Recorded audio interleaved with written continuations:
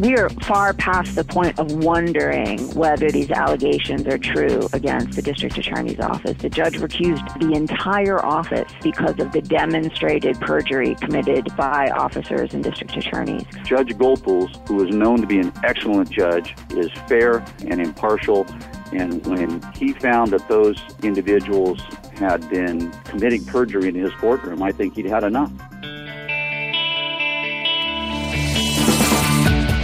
Welcome to the award-winning podcast, Lawyer to Lawyer, with J. Craig Williams and Robert Ambrogi, bringing you the latest legal news and observations with the leading experts in the legal profession. You're listening to Legal Talk Network.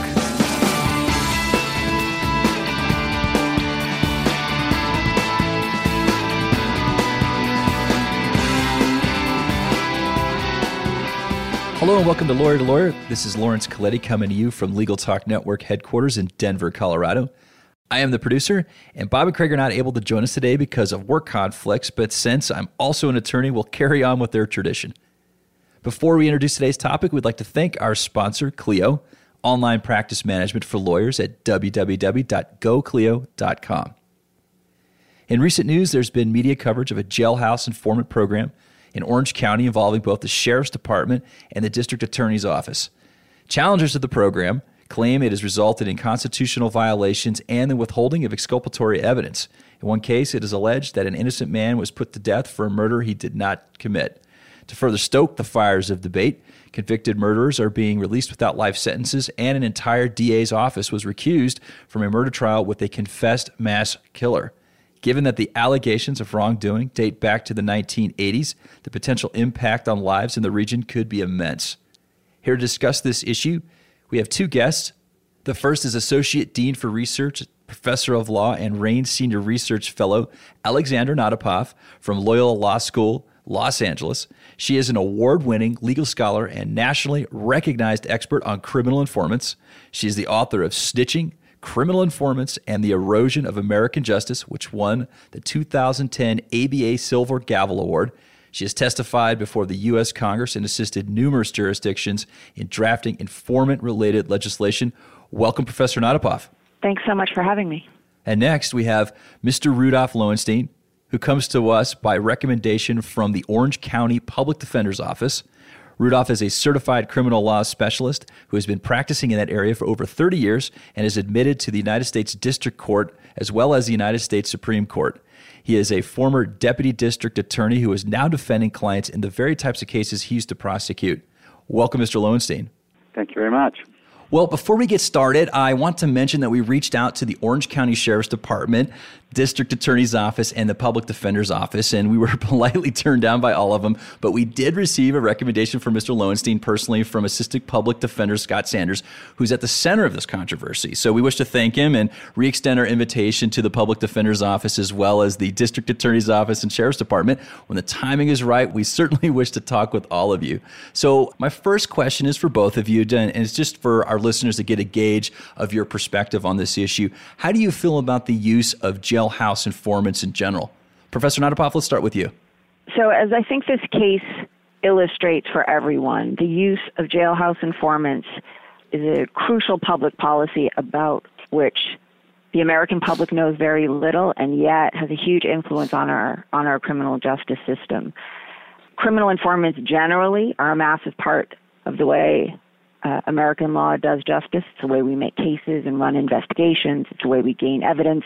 And first and foremost, most importantly, it's a way we make deals. It's a way we make deals with suspects and potential offenders. And it really touches every aspect of the criminal justice system.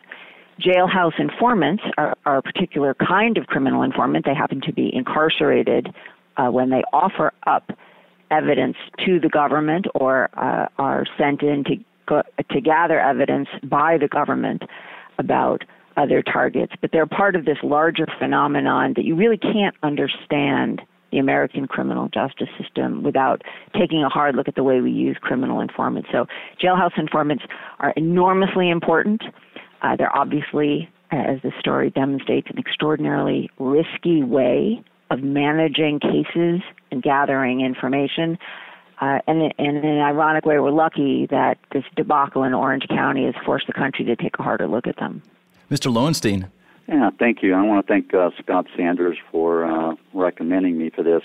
What's happened in Orange County is that through Scott's efforts in the Public Defender's Office, he has spent the last approximately 2 years really researching this issue.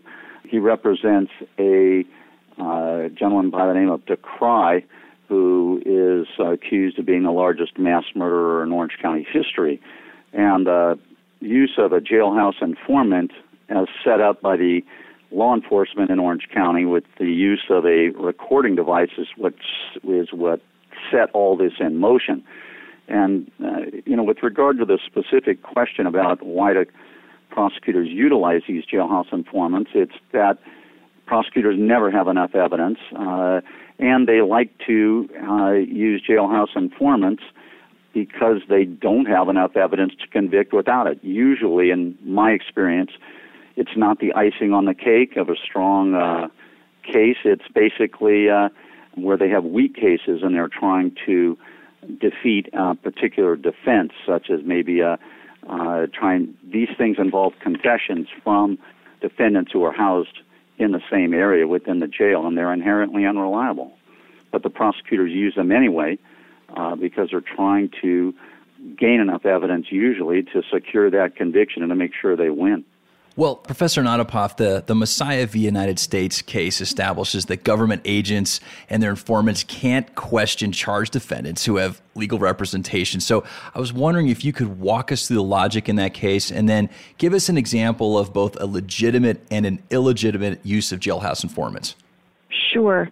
So let me preface my answer, and we'll get to it in a minute. Just because something is technically legal in our criminal justice system doesn't mean it's a good idea. And to date, we have barely regulated the use of criminal informants and jailhouse informants in particular, by which I mean the Supreme Court has given police and prosecutors wide berth to use and reward informants. States have, again, until relatively recently, essentially taken a hands-off position, left it to the discretion of police and prosecutors. So it turns out that the law in this arena is actually quite thin, and that's changing in states across the country. States are starting to consider more rigorous regulation of this risky practice. But the law that we currently have, as you noted, part of it is embodied in the Messiah case. And the Messiah case holds essentially that once a person has been charged with a crime, they have a right to counsel. And so you can't secretly interrogate them. And you can't secretly interrogate them, in effect, by using an informant. And so the rule that generates is that the government cannot, and the standard in the case is deliberately elicit information from a defendant who's been charged and therefore has the right to counsel by sticking an informant in their cell or putting a cooperator, to come to visit them in their house or their car. The government can't sneak around the right to counsel by using an informant. And in the Orange County case, what we saw is that the government flouted that rule, that they sent informants in and around charged defendants, meaning defendants who had the right to counsel, in effect to extract information and get information from them and secretly interrogate them by using informants. I should note that Orange County is not alone in this violation. Jurisdictions across the country have been found to violate this very important and particular rule. Los Angeles is a particularly egregious violator in a debacle about 20 years ago. So Messiah gives defendants who have been charged with crimes protections against jailhouse snitches. If you have not yet been charged with a crime, the Supreme Court holds that you don't have the same kinds of protections against informants because you don't have the right to counsel, and therefore, in the eyes of the law, essentially you're on your own. And so for defendants who have not been charged, it is not unconstitutional for the government to send an informant into the cell, for example, to ask questions, as long as the defendant doesn't feel coerced or threatened or pressured in some way that might trigger, for example, the kinds of concerns we have in the Miranda case about coerced confessions.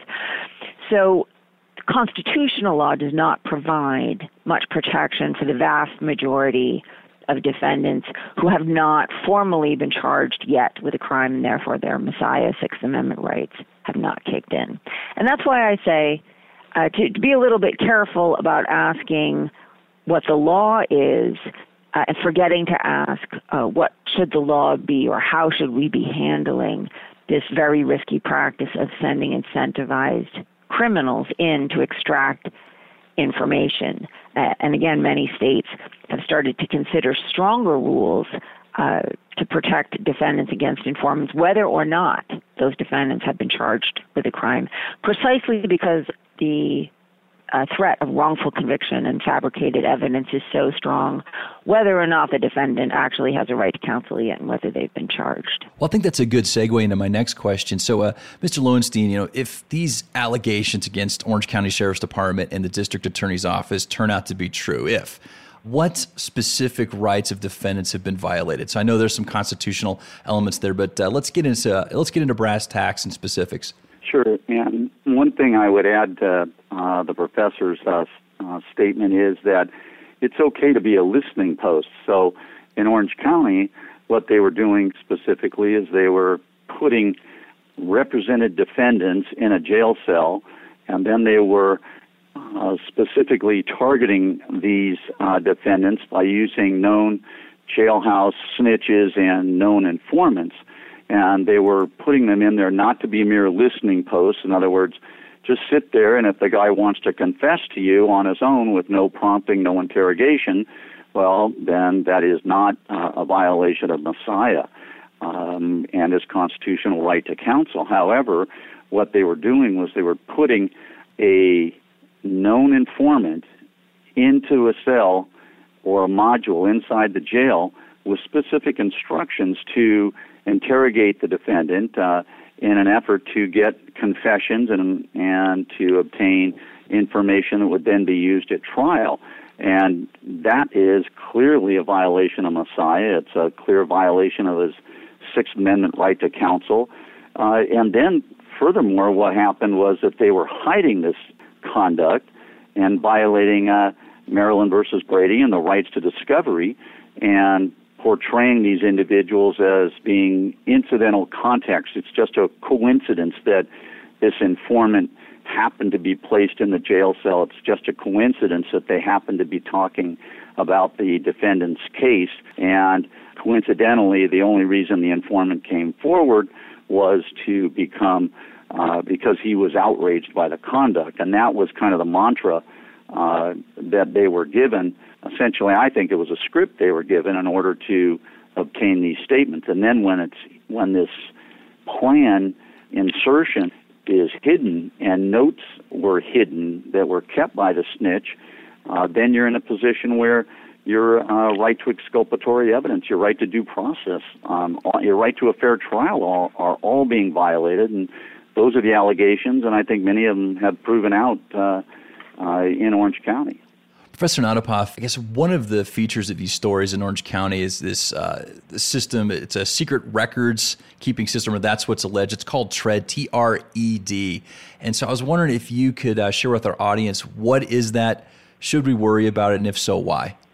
So there are two pieces to the TRED puzzle. And let me just back up for a second and reinforce something that Mr. Lowenstein said. Sure.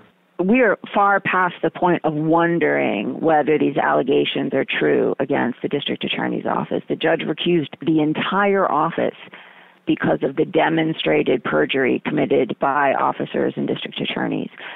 Dean Erwin Chemerinsky has called for a federal investigation. Al Jazeera secured the secret tapes of informants talking to sheriff's deputies and negotiating deals, which are all on the public record now. So one of the important things about this example is that we actually know what happened. We know that law enforcement officials were willing to lie under oath to a court as well as to defense attorneys. We know the extent of the cover-up that the officers were willing to go through. So this happens all over the country, unfortunately, but it's rare that we get such an in-depth glimpse of what actually happened. And we need to credit Mr. Sanders, Scott Sanders, who was the public defender on this case, for tirelessly going after this information, which was extraordinarily difficult to get. The government threw up enormous roadblocks against anybody finding this out. So we're in the expose part of the story already. We're learning what actually happened. And TRED is just part of that story. At the beginning of the case, sheriff's deputies and district attorneys stated under oath on the stand that there were no records of these informants. The reason, as Mr. Lowenstein pointed out, the reason that's an important question is because if there were records of these informants, the government would be constitutionally obligated to turn them over under Brady versus Maryland. The government claimed we didn't keep records, therefore we didn't have to turn them over. It turned out that the Sheriff's Department was maintaining this, as you called it, a secret system of records called TRED, in which they were, in fact, keeping track of their informants and their extensive use in the jail. And so one piece that the TRED system reveals is just how the culture of secrecy surrounding informants works. The law enforcement either doesn't keep records at all, as happens in many jurisdictions, or if they do keep records, they keep them secretly. The sheriff's deputy said that they thought it was more important to keep the records secret than it was to comply with the Constitution. And then the second is the willingness of these law enforcement agencies to violate the law, to protect that culture of secrecy. Not once, not twice, and it wasn't one bad apple, it wasn't one mistake, but over and over again, essentially as office policy. Well, that looks like a great place to take a quick break. Before we move on to our next segment, we're going to hear a message from our sponsor. Hi, my name is Kate Kenny from Legal Talk Network, and I'm joined by Jack Newton, president of Clio. Jack takes a look at the process of moving to the cloud. Now, how long does it take to move to the cloud, and is it a difficult process? No, with most cloud computing providers, moving your data into the cloud is something that takes just minutes, not hours or days to do. You can get signed up and running with most services in just a few minutes. And even if you have an existing legacy set of data that you want to migrate to a web-based practice management system like Clio, there's migration tools and migration services that we're able to offer to ease that process. So most firms can be up and running in the cloud in less than 5 minutes and can have their data imported in a matter of hours or days. We've been talking to Jack Newton, president of Clio. Thank you so much, Jack. Thank you. And if you'd like to get more information on Clio, feel free to visit www.goclio.com. That's GOCLIO.com.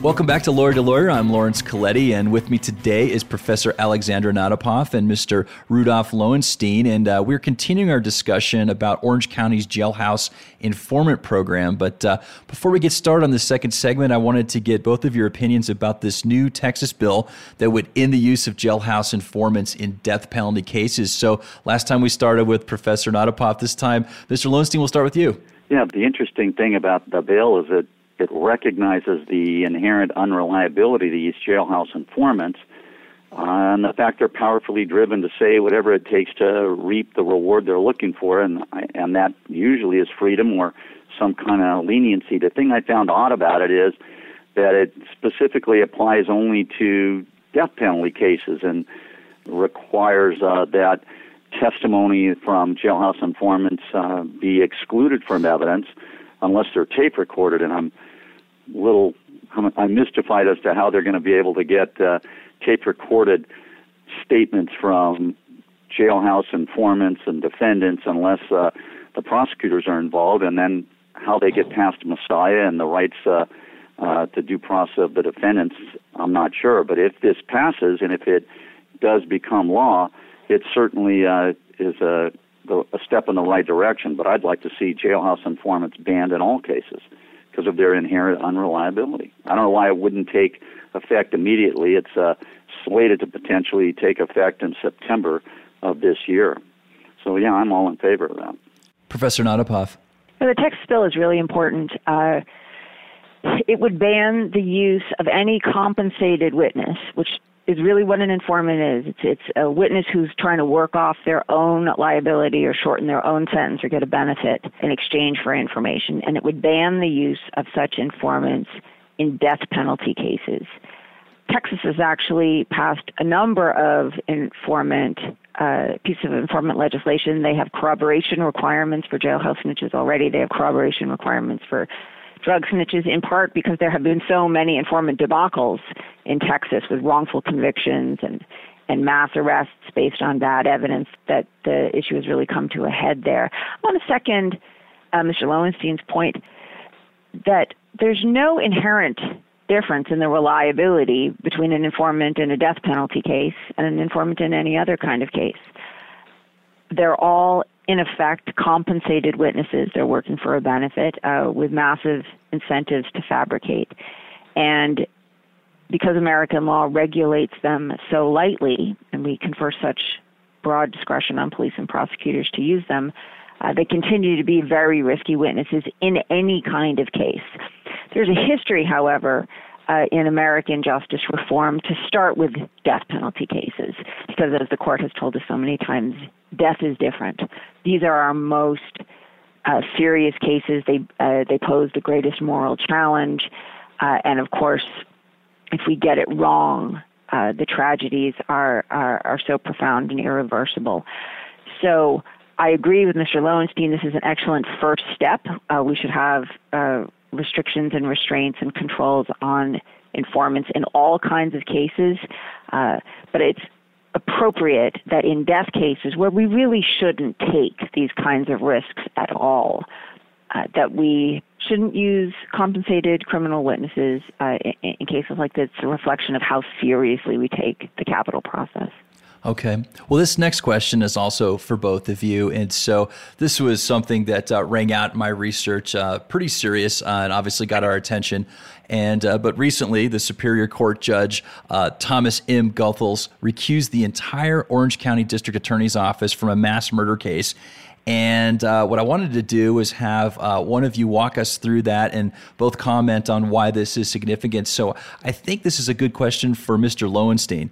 As to why Judge Goethals recused the entire Orange County District Attorney's Office, it's because he found that there was a systematic misuse of informants within the Orange County jail system, that the Orange County Sheriff's Department had a working arrangement with local law enforcement and including on their own, where they were systematically and without disclosing it to the defense for years, violating defendants' rights under Maryland, Brady versus Maryland, and then by refusing to tell anybody about this because it was secret, and then massive violations of Messiah. And then when called to account by Scott Sanders, the ironic thing is that the DA's office representatives called his allegations scurrilous, which is an odd term, but, impugning Mr. Sanders' character. And then it turned out that, in fact, upon further review and analysis, he was exactly right. And under the Orange County District Attorney's watch, they're the top law enforcement agency in Orange County. They're responsible for the actions of all these associated law enforcement agencies, including their own deputies. And their own deputies, and involved especially in the gang unit and then in the homicide, the capital homicide unit, apparently knew, and I say apparently because I wasn't in the courtroom, but Judge Goethals found that they lied under oath. And in fact, he found them not to be credible and called them to task for it and decided that there was no way that the Orange County DA's office could be impartial when their own deputies are being found to have lied under oath when questioned about the withholding of evidence in this area. So what he did was he said that the entire office is recused because I cannot find that the defendant in the Decry case is going to be able to get a fair trial from these defendants. And they're appealing it, and the Attorney General is investigating the Orange County DA's office, but they're appealing it on behalf of the DA. So it's kind of ironic that the fox is watching the hen house here, but it's Judge Goethals, who is known to be an excellent judge, who I have known since we were both in the DA's office together here in Orange County, is fair and impartial. And when he found that those individuals had been committing perjury in his courtroom, I think he'd had enough. He'd seen enough, and he recused the entire office. Professor Nadapoff, I wanted to adjust this follow-up a little bit for you, and I wanted to tap into, obviously, your legal mind, but also just you as a citizen, as somebody that goes to work every day. You know, when you see a district attorney's office recused from a mass murder case, and you think about the administration of criminal justice and the perceptions that we must all have that law is basically fair and it's administered fairly, what do you think something like this, when it gets in the media, does to the public? Well, I think that the informant phenomenon challenges a lot of our assumptions and conceptions about how justice is done. People are always shocked when they learn that law enforcement relies on paid criminals to get information in weak cases. They're always shocked that law enforcement bends the rules of the truth to use witnesses like this. They're always shocked that law enforcement sometimes turns a blind eye to the crimes of its own informants, lets them continue to commit crimes or even very serious crimes, as they have infamously done. So in many ways, the informant deal between the government and criminal suspects turns the justice system on its head, just kind of turns everything upside down. And this is a great and terrible example of it. Now we have law enforcement who have become the law breakers. They're violating the Constitution. They're lying to the judge, all to preserve this habit, this culture of secrecy, this way of using and manipulating evidence. And it's another example of just how hard law enforcement has been willing to fight to keep this culture of secrecy alive. I think all across the country, in state after state, where citizens and legislators have seen these debacles, when their sense of faith in police and prosecutors has been shaken, when they see how those officers or individuals are actually making decisions. And we are seeing change. We're seeing lobbying for new laws, for new restrictions, because people now understand that the justice system doesn't work the way they thought it did.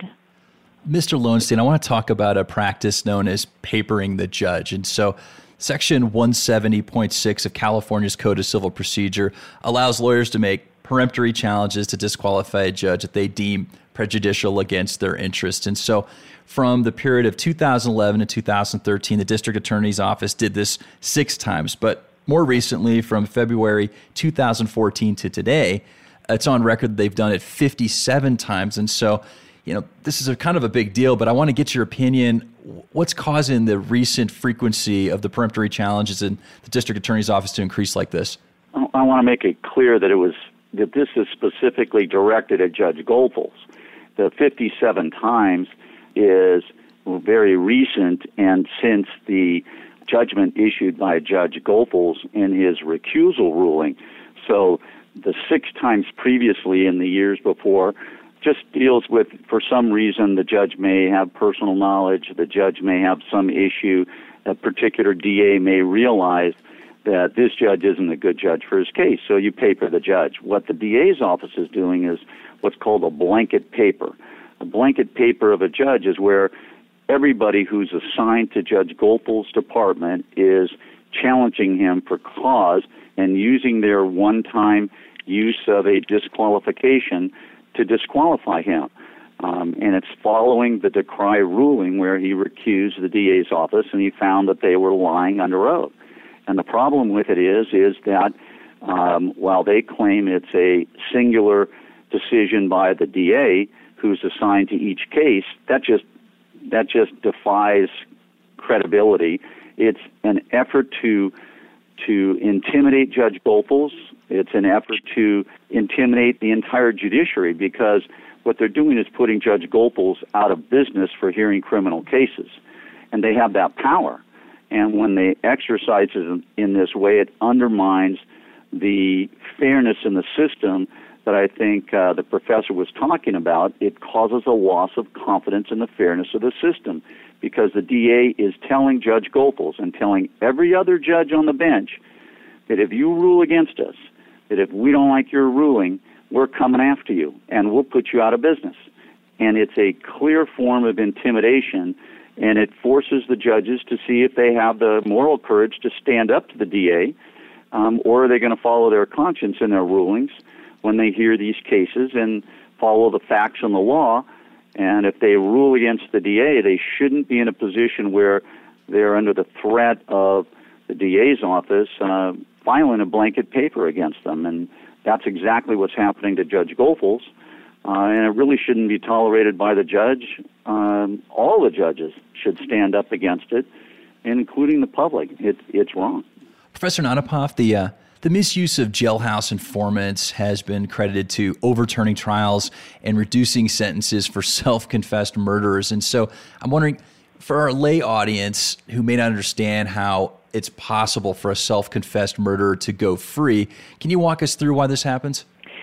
Sure. It goes to the basic architecture of how we use informants. An informant is a suspect or a criminal defendant who makes a deal with the government in exchange for giving information or cooperation.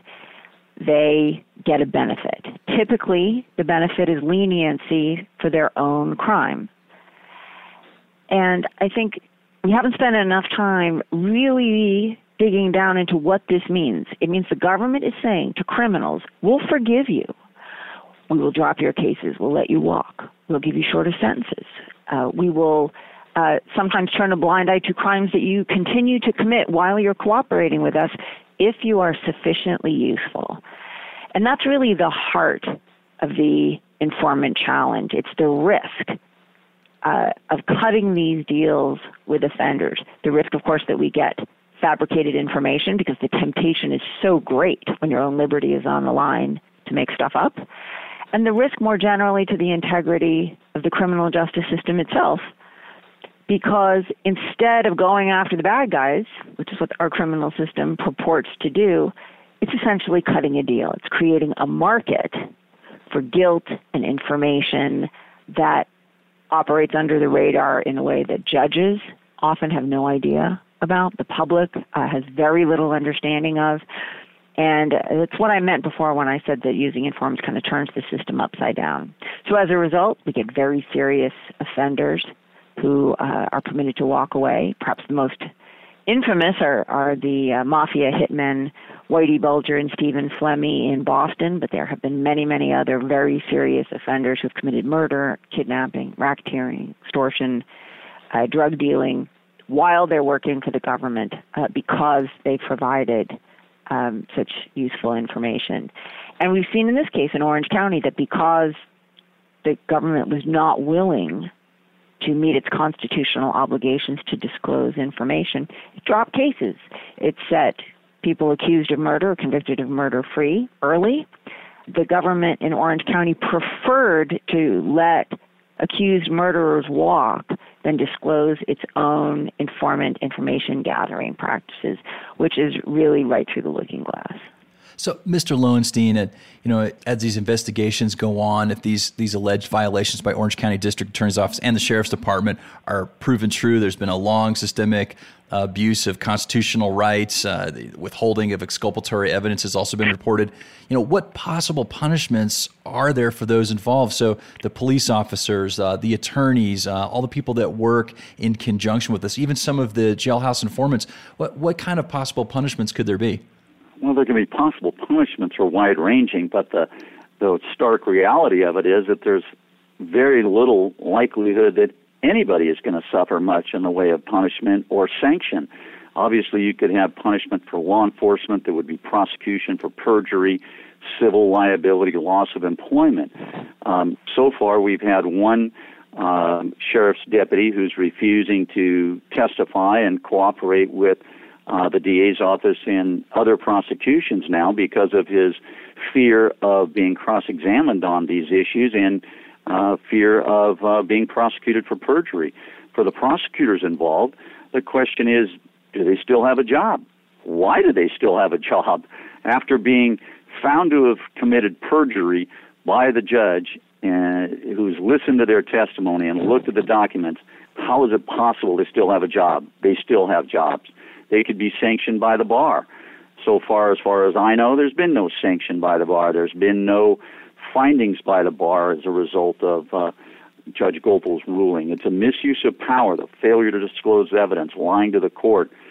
Yet, as far as I can tell, none of the possible sanctions that have been widely circulated and frankly would be expected if a defense attorney had done what these prosecutors had done. I'm sure there would be a massive rush to sanction the lawyer, sanction the defense lawyer. But, it's a question of fairness, and so far, nobody's lost their job. Nobody's faced any civil liability. Nobody's been in a position where they've been charged with perjury, and no sanctions by the state bar. But all those things are possible, but in my opinion, no one has yet been called to account for the lies and deceit perpetrated on the system and on these defendants.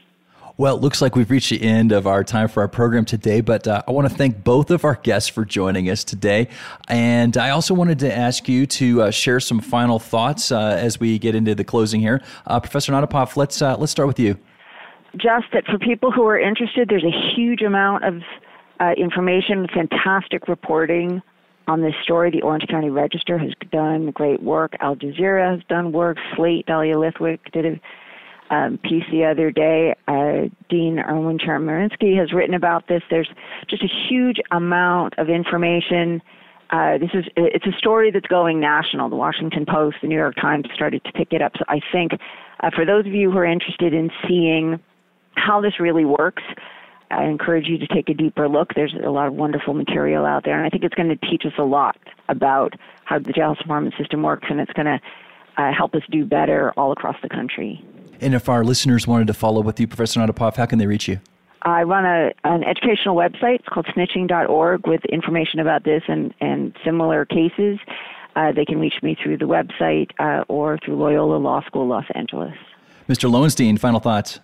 I'm hoping that what's going on in Orange County really does put a spotlight on this issue, and hopefully it'll lead to reform. And within my own practice here in Orange County, I'm hoping that the prosecution really has learned their lesson, and I'm hoping that there will be adjustments in the system, and the use of these jailhouse informants will be banned and further restricted, and that's my hope. We'll see what happens. And if our listeners want to get a hold of you?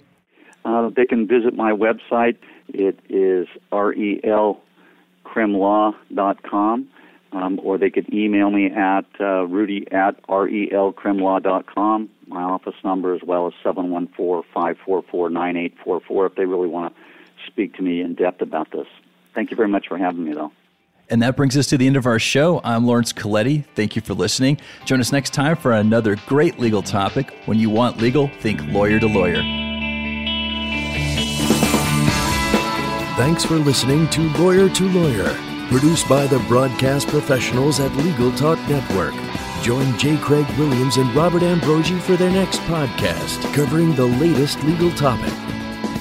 Subscribe to the RSS feed on LegalTalkNetwork.com or in iTunes.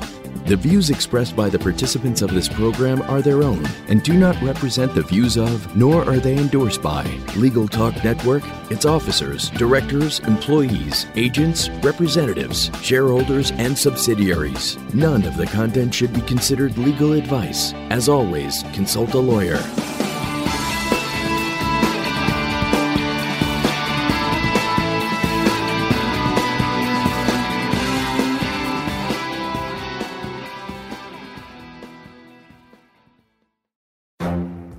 The Lunch Hour Legal Marketing Podcast, your resource for the tips and tactical advice you need to grow your business. Plus, keep up with the news and commentary you crave to stay one step ahead. It's hosted by me, Guy Sakalakis. And me, Conrad Som. Every other week, we break down the issues holding back your marketing strategy and talk about the changes you need to be prepared for. Check out the Lunch Hour Legal Marketing Podcast wherever you get your podcasts or on YouTube.